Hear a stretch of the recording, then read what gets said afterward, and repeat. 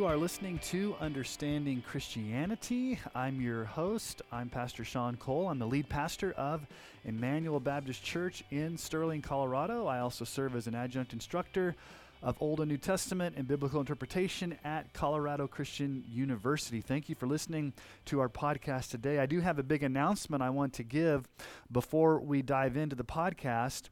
My newest book will be releasing very shortly through G3 Press. I'm very thankful for Josh Bice and Scott Annual and Virgil Walker, who are the leaders of the G3 ministry. We are part of the G3 network. And my new book is called 40 Days in Philippians, Finding Joy in Jesus. Basically, it is a 40-day devotional guide that goes verse by verse, expositionally, through the book of Philippians. This was the idea of my wife, who was frustrated that she could not find a personal devotional that was not fluffy or had a lot of stories but not a lot of scripture. But she didn't want something like a commentary that went real technical. So she said, you should write a verse-by-verse expositional devotional that goes deep into the text, but at the same time has personal application and worship and scripture and just an opportunity to pray and to reflect upon the glories of Christ. So you can pre-order that book now through G3 Press. I'm going to put the link in the show notes. It'll probably be late May or early June before the books actually ship, but I do want to let you as my listeners know that my newest book, 40 Days in Philippians, will be out shortly, and I would appreciate it if you would check it out. Well, in the last podcast, we talked about expository preaching. And I said I was going to take us on a journey over the next few months on what that looks like when I teach these expository preaching workshops around the country. These workshops are called Feeding the Flock. And so last podcast, we talked about the role of preaching in the Old Testament. And we talked about how our God is a speaking God, and He spoke the creation into existence. He spoke through the prophets. He spoke through the priest. He spoke in times of revival through the preaching of God's Word. We looked at Nehemiah chapter 8, and so I encourage you to go back and listen to that initial podcast on preaching in the Old Testament. And so in this podcast, we are going to look at the New Testament, in particular, John the Baptist and Jesus. And so what we're going to do is we're going to look at the preaching of John the Baptist in Luke chapter 3 and see how God spoke through the preaching of John the Baptist. And in John the Baptist, we're going to see four aspects of authentic gospel proclamation. So hopefully you have a Bible with you. Let's just look at John the Baptist in Luke chapter 3. We're going to start with verse 3. And he went into all the region around the Jordan, proclaiming a baptism of repentance for the forgiveness of sins, as it is written in the book of the words of Isaiah the prophet, the voice of one crying in the wilderness, prepare the way of the Lord, make his path straight. Every valley shall be filled, and every mountain and hill shall be made low, and the crooked shall become straight, and the rough places shall become level ways, and all flesh shall see the salvation of God. He said, therefore, to the crowds that came out to be baptized by him, you brood of vipers, who warned you to flee from the wrath to come, bear fruits in keeping with repentance, and do not begin to say to yourselves, we have Abraham as our father. For I tell you, God is able from these stones to raise up children for Abraham. Even now the axe is laid to the root of the trees. Every tree that does not bear good fruit is cut down and thrown into the fire. And the crowds asked him, what then shall we do? And he answered them, whoever has 2 tunics is to share with him who has none, and whoever has food is to do likewise. Tax collectors also came to be baptized and said to him, Teacher, what shall we do? And he said to them, collect no more than you're authorized to do. And soldiers asked him, and what shall we do? And he said to them, do not extort money from anyone by threats or by false accusations, and be content with your wages. As the people were in expectation, and all were questioning in their hearts concerning John, whether he might be the Christ, John answered them all by saying, I baptize you with water, but he who is mightier than I is coming, the strap of whose sandals I am not worthy to untie. He will baptize you with the Holy Spirit and fire. His winnowing fork is in his hand to clear his threshing floor and to gather the wheat into his barn, but the chaff he will burn with unquenchable fire. So with many other exhortations, he preached good news to the people. But Herod the Tetrarch, who had been reproved by him for Herodias, his brother's wife, and for all the evil things that Herod had done, added this to them all, that he locked up John in prison. Okay, so we are going to look at preaching, not necessarily expository preaching, but gospel proclamation in the model that we see here in John the Baptist. And we see four aspects of authentic gospel preaching. And here is the first. We must confront people with their sin and guilt. We must confront people with their sin and guilt. Now, how did some of the people respond to John's preaching? In verse 8, there was self-justification. He said, bear fruits keeping with repentance, and do not say to yourselves, we have Abraham as our father, for I tell you, God is able to raise up from these stones children for Abraham. In Matthew's account of this, Matthew records John as saying, don't presume, or don't be presumptuous that you are innocent. And so when we engage in gospel proclamation, when we preach and herald the gospel, we need to realize that many people don't want to admit that they are sinful. Many people don't want to admit that they're lawbreakers. Many don't want to admit that they're idolaters at heart. And many don't accept the good news of Jesus as Savior and Lord and the cure for their sin because they don't think they have the disease of sin in the first place. And this cure of the good news is not good news to them because they don't think they're sick and they need it. So I've done other podcasts on the law and gospel. As a matter of fact, if you go listen to some of the sermons I've been preaching through 1 Timothy, I preached a sermon on law and gospel. What is the purpose of the first use of the law? Well, you see John the Baptist here addressing their sin and guilt. Secondly, we must warn people about the reality of hell. John warns them to flee the wrath to come. This is strong language. What does the Bible say about the wrath to come? Romans 2:5, but because of your hard and impenitent heart, you are storing up wrath for yourself on the day of wrath when God's righteous judgment will be revealed. 1 Thessalonians 1:10, and to wait for his Son from heaven, whom he raised from the dead, Jesus who delivers us from the wrath to come. 2 Thessalonians 1:7-9, when the Lord Jesus is revealed from heaven with his mighty angels in flaming fire, inflicting vengeance on those who do not know God and on those who do not obey the gospel of our Lord Jesus, they will suffer the punishment of eternal destruction away from the presence of the Lord and from the glory of his might. Revelation 6:15-17, then the kings of the earth and the great ones and the generals and the rich and powerful and everyone, slaves and free, hid themselves in the caves and among the rocks of the mountain, calling to the mountain and the rocks, fall on us and hide us from the face of him who's seated on the throne and from the wrath of the Lamb, for the great day of their wrath has come, and who can stand? The concept of eternal conscious torment in hell is never a pleasing subject. We do not often talk about the wrath to come, impending judgment, the dangers of hell. We live in a seeker-sensitive, therapeutic culture that does not want to be confronted with sin or hell. But it's not loving to not warn people about hell. It's not loving to be silent about the wrath to come. Oftentimes we, as Christians who hold to the truth of God's gospel, we are oftentimes accused of being not winsome or being mean or being judgmental or not being relevant or in touch with the culture. We need to tone it down so that we can win an audience. And to some extent, I understand where they're coming from. But in order to be faithful to the full proclamation of the gospel, we've got to address sin, guilt, and the wrath to come. Charles Spurgeon, one of my favorite quotes about hell and evangelism and preaching, Spurgeon said this: if sinners will be damned, at least let them leap to hell over our bodies. And if they will perish, let them perish with our arms around their knees, imploring them to stay. If hell must be filled, at least let it be filled with the teeth of our exertions, and let not one go there unwarned and unprayed for.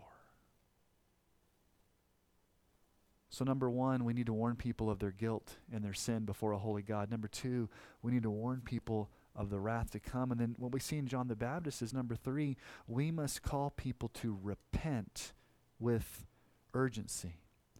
Now, what John the Baptist does there in verses 4 and 5 and 6 is he quotes from Isaiah chapter 40, verses 3 through 5. The voice of one crying in the wilderness, prepare the way of the Lord, make his path straight. Every valley shall be filled, and every mountain and hill shall be made low, and the crooked shall become straight, and the rough places shall become level ways, and all flesh shall see the salvation of God. Now, what is repentance, and why is this a message of repentance? Notice what he says there. Every valley shall be filled, and every mountain and hill shall be made low, and the crooked shall become straight. Repentance means to be made low, to be lowered, to be humbled, to be made straight, to be converted and changed from your sin to following Christ. It means that you're not only convicted of sin, but you're broken-hearted over your sin. You hate your sin. It means a change of mind, an inward change of heart that results in an outward confession of faith and trust in Christ. You know, John Calvin, in his Institutes of the Christian Religion, has a really good section on repentance. And just a side note, if you have not read the Institutes, I encourage you to go read it. Now, you're not going to sit down and read it in one setting. It's a huge book. But if you go into Calvin's, and I think it's in book 3, and it's in chapter 3, repentance. So the Institutes are divided up into books, and then within the books there's chapters, and within the chapters there's paragraphs, but this is in book 3. But Calvin says this. He says repentance is a real conversion of our life unto God, proceeding from sincere and serious fear of God. We are living in a culture that has no fear of God. People are flaunting their sin as if they are not accountable to anyone at all, much less their Creator, who is a holy and sovereign God. And so we must confront people with the holiness of God and the absolute righteousness of God, so that they fear God, so that they can truly repent from their sins. Thomas Watson, the Puritan, said this: repentance is a grace of God's Spirit whereby a sinner is inwardly humbled and visibly reformed. Repentance is really an inward grace that the Holy Spirit does in us that brings about repentance. So it's an inward change of heart and mind, but it results in, or the fruit of that is a visible reformation of life. It's change. So repentance involves a desire to escape the wrath to come, and that you know that your only hope is to flee to Jesus for salvation. And so, fourth, we must urge sinners to trust in Jesus. Notice what he says there in verse 16. I baptize you with water, but he who is mightier than I is coming, the strap of whose sandals I am not worthy to untie.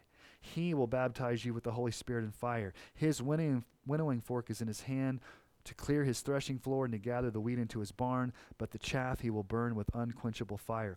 Notice that John the Baptist calls Jesus the mightier one, or the powerful one, the all-sufficient Savior.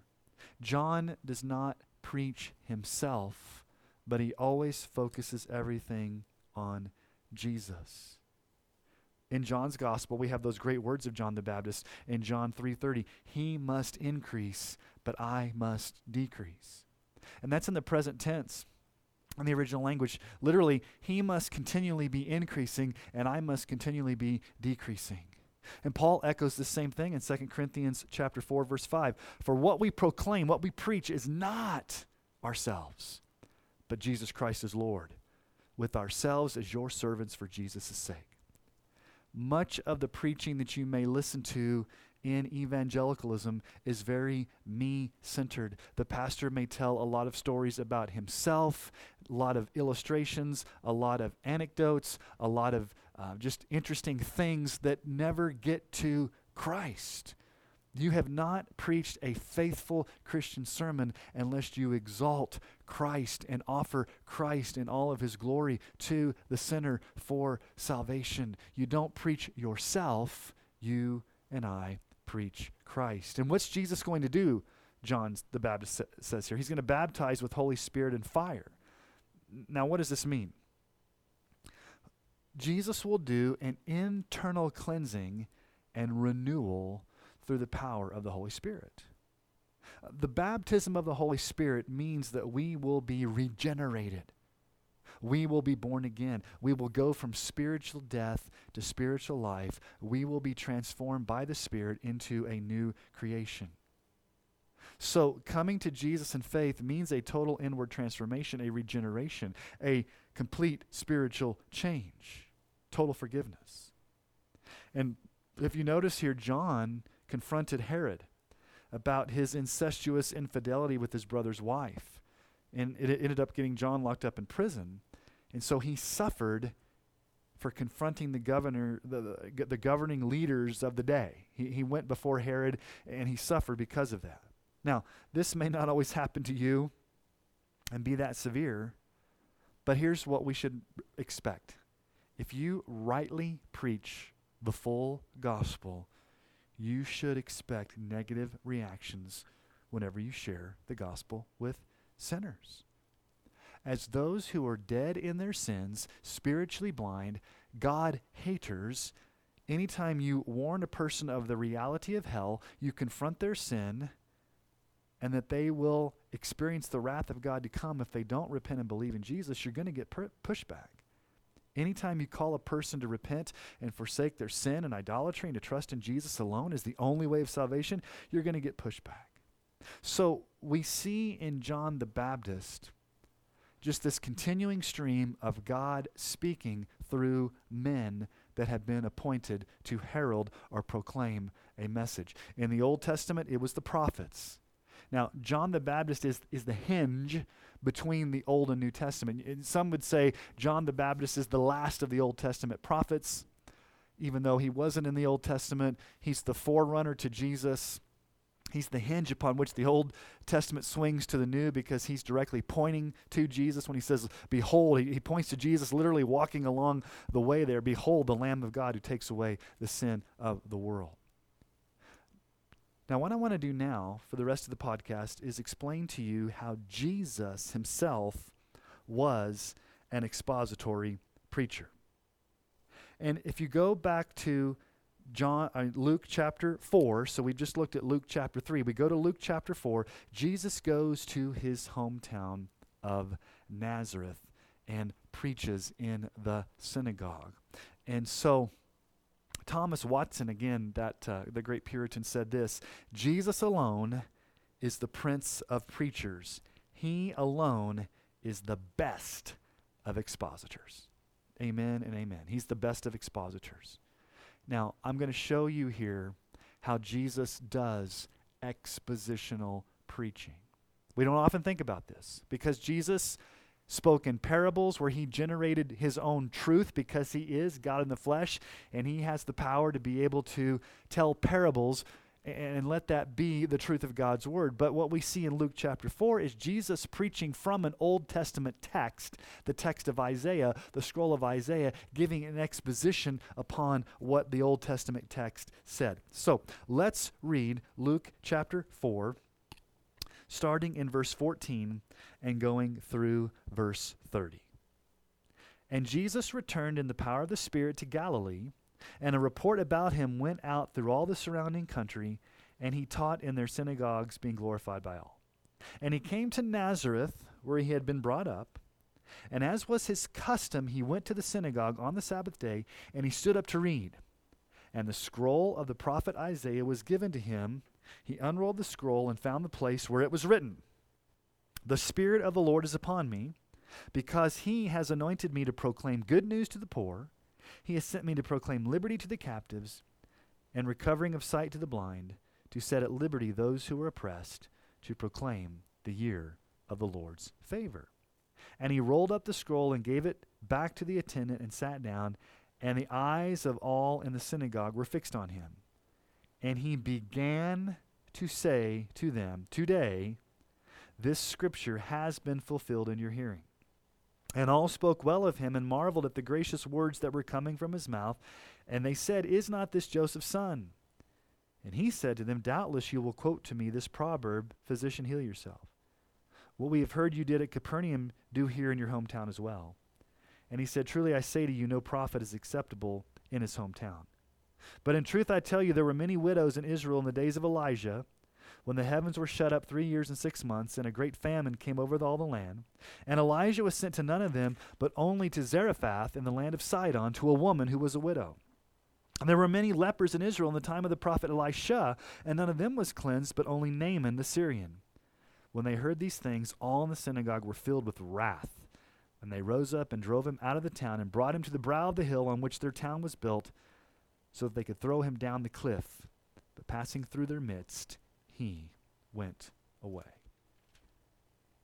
This passage in Luke clearly demonstrates that Jesus indeed ministered as an expository preacher. And I want to show you 4 key elements of a biblical expositional sermon right from the lips of our Lord Jesus himself. Now, the first is very important. We first see that Jesus was empowered by the Holy Spirit. Verse 14, Jesus returned. This is from his temptation in the wilderness. Jesus returned in the power of the Spirit to Galilee. And a report about him went through all the surrounding country, and he taught in their synagogues, being glorified by all.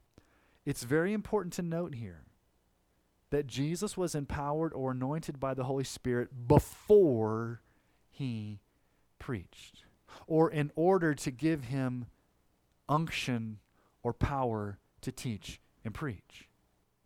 Now, obviously, there's a great difference between us and Jesus Christ. Jesus is our Lord. He is God in the flesh. He is totally God and totally man, fully God and fully man. But Luke here does say that there was the equipping or the empowering of the Spirit upon Jesus' life and ministry in his preaching and teaching ministry. So we can think about all the theological ramifications about that, but let's just think about ourselves for a moment. If it's recorded here that Jesus himself was empowered by the Spirit to preach and teach, how much more then do we, as sinners, frail, helpless, hopeless, clueless at times, need the power of the Spirit when we, in fact, preach? Martin Lloyd-Jones said this: "What is significant is that even our Lord himself, the Son of God, could not have exercised his ministry as a man on earth if he had not received this special, peculiar anointing of the Holy Spirit to perform his task." Stephen Alford has said this: "What we need today is a fresh anointing of the Holy Spirit if our ministry is to penetrate the hearts of saints and sinners alike. Where there is an anointing, there is authority." We need Spirit-empowered preachers to stand up with Spirit-empowered boldness and declare boldly, "Thus saith the Lord." This is an element I think that's often missing in a lot of our preaching. And the old Puritans and Charles Spurgeon and Martin Lloyd-Jones, the preachers of the past, understood this special sacred anointing. As a matter of fact, Spurgeon called it the sacred anointing.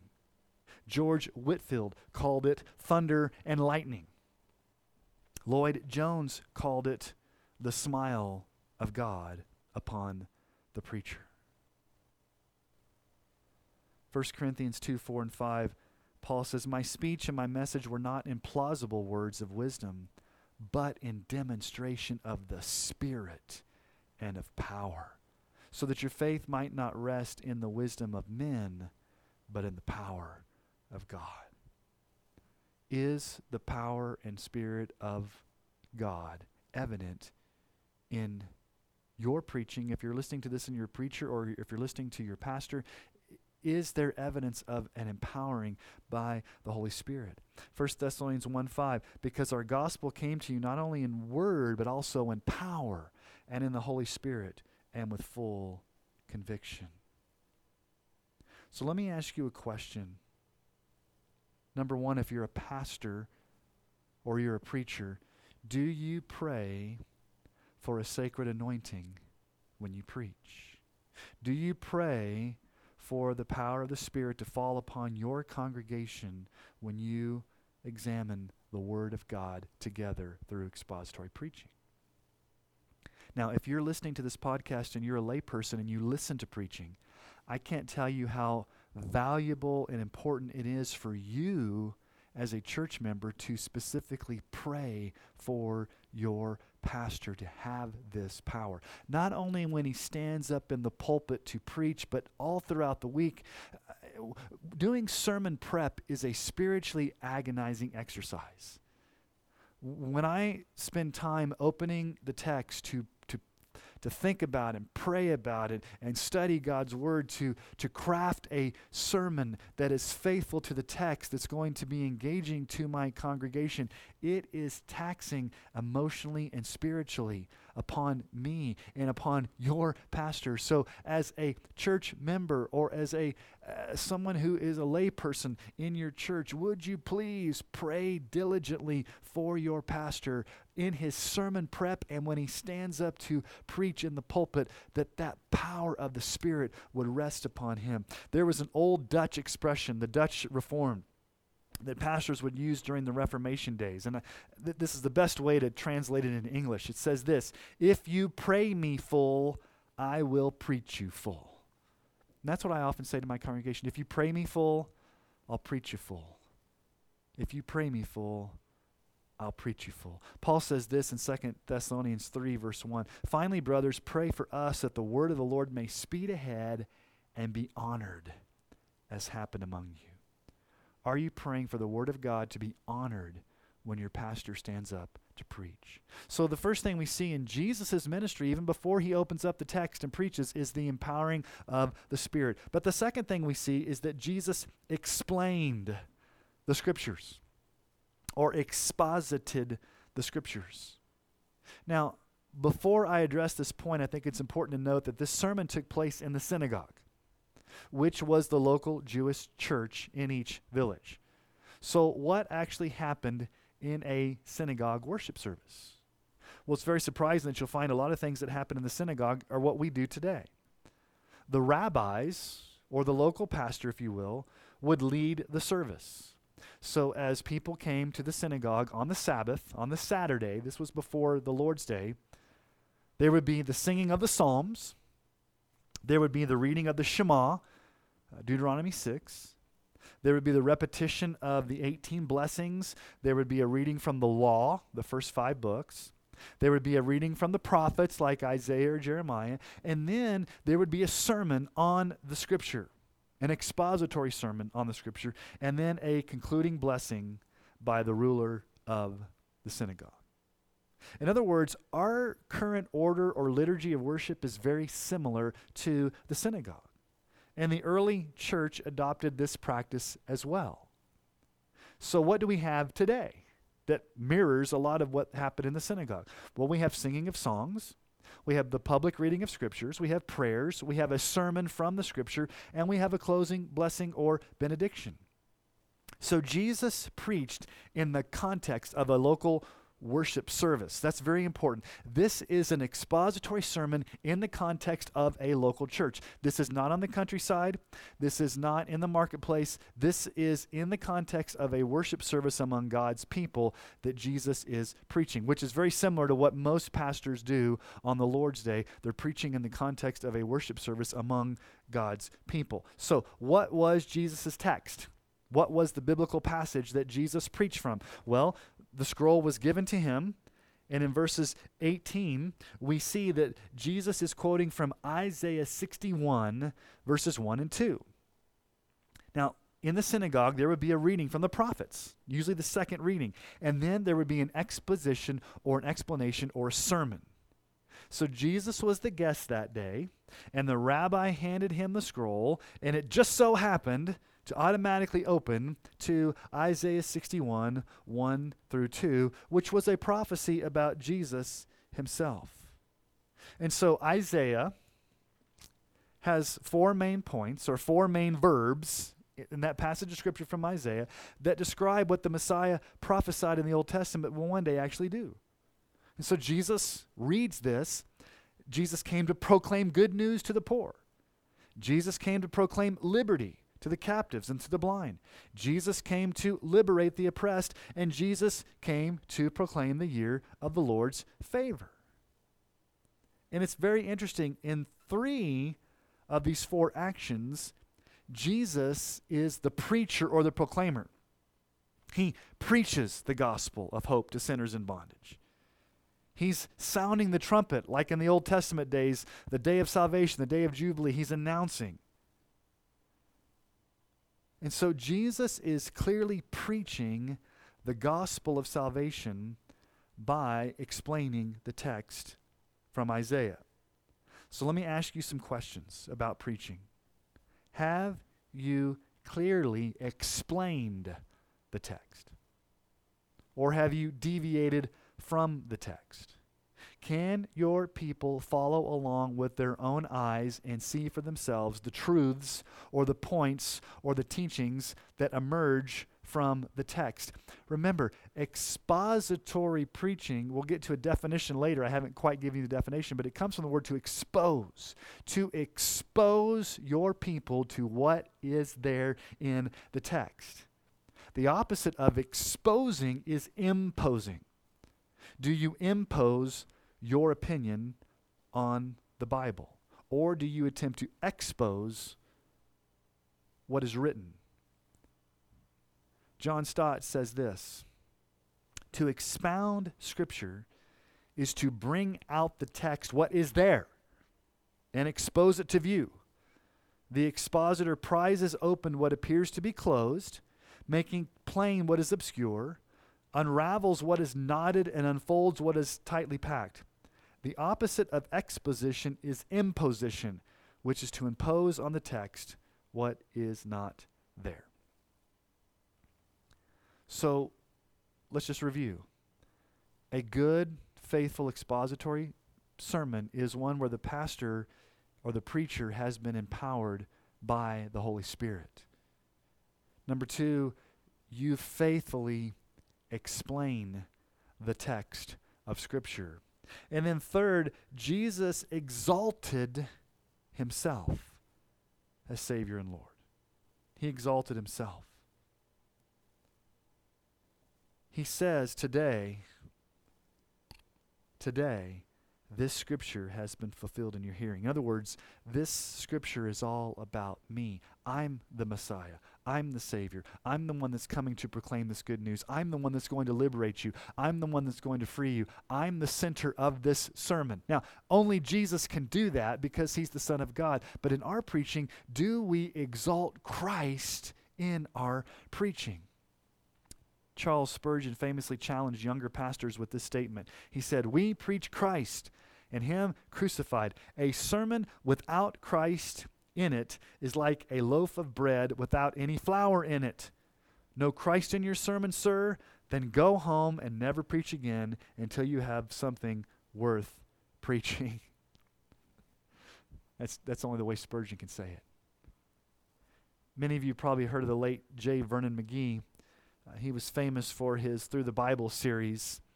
He was the pastor of the Church of the Open Door in Los Angeles, and he had a plaque on his pulpit that only he could read, and the plaque said, "Sir, we would see Jesus." And this was from John 12:21, and it reminded him that every time he got up to preach, his primary goal was to help his people see Jesus, not himself. So let's ask some questions to evaluate your sermons, the sermons you either preach or the sermons you listen to. Has Christ alone been exalted in your preaching, or have you drawn attention to yourself? Have your stories or your personality gotten in the way of seeing Jesus as the only sufficient Savior and Lord? Do your people leave the service with a greater joy for seeing Jesus Have their eyes been drawn to Jesus? Has the preaching event been more than a mere lecture where you've given them information, but you've turned it into a Christ-exalting time of worship? Has Christ been exalted? You see, here's the difference between a lecture and a sermon. There is a difference. We'll talk about this as we go forward in this series of podcasts, but let me just kind of address it now. There is a difference between a lecture and a sermon. In a lecture, you are feverishly taking notes because you want to glean information. A lecture is geared toward the mind, gathering information so that you can learn. It's very cognitive. It's about note-taking. But in a sermon, when Christ is exalted, as a pastor, I would hope that people put the pen down. They stop taking notes. And you are on the edge of your seat listening because you're no longer getting information, but you're worshiping Jesus because the preacher is exalting Christ. You're experiencing the joy of your Savior in that moment. You're worshiping Christ in that moment. And the preacher's not merely talking about Jesus, but he's showing you and exalting Jesus in all of his glory from the biblical passage. So the power of the Holy Spirit, number one, a clear explanation of the text, number two. Number three, exalting Christ as the center of the sermon. And then fourth, Jesus expected a response. Notice he says, today is the time for you to respond. The fulfillment of this prophecy is standing right before you. I am the Messiah. How will you respond? The message demanded a response. The congregation could not remain neutral or unaffected to the reading, explaining, and expounding of the Scriptures with Jesus as the focus. Romans 10:17 says, faith comes from hearing, and hearing through the word of Christ. The word of Christ is preached. It demands a response. The response is repentance and faith. Hebrews 3:15, as it is said, today, if you hear his voice, do not harden your heart as in the rebellion. Part of driving home a response is using illustrations and examples. And notice what Jesus does. He uses some examples from the Old Testament to impact his hearers. He gives two illustrations, if you will, to drive home his point, both from the Old Testament, and two illustrations that would have deeply offended these prideful Jews in his hometown of Nazareth. These were two examples in the Old Testament, specific, strategic examples that Jesus used, where God chose to show grace and mercy outside of Israel to the unclean pagan Gentiles. The widow of Zarephath is from 1 Kings chapter 17, where Elijah went to the area of Sidon. He didn't go to the widows in Israel, but to the pagan outsiders. In 2 Kings chapter 5, we have the account of Elisha going to Naaman, the Syrian, and healing him of his disease in the river. And so Jesus gives a very poignant illustration, if you will. And it's a biblical illustration. He goes back to what they would know, but he gives two illustrations to bring home a response. And the response was very negative. So much they wanted to throw him off the cliff. Jesus knows their hearts and knows that this would have triggered them, and he does it anyway because he doesn't want them to remain neutral. He wants them to come to grips with the fact that he is the Messiah.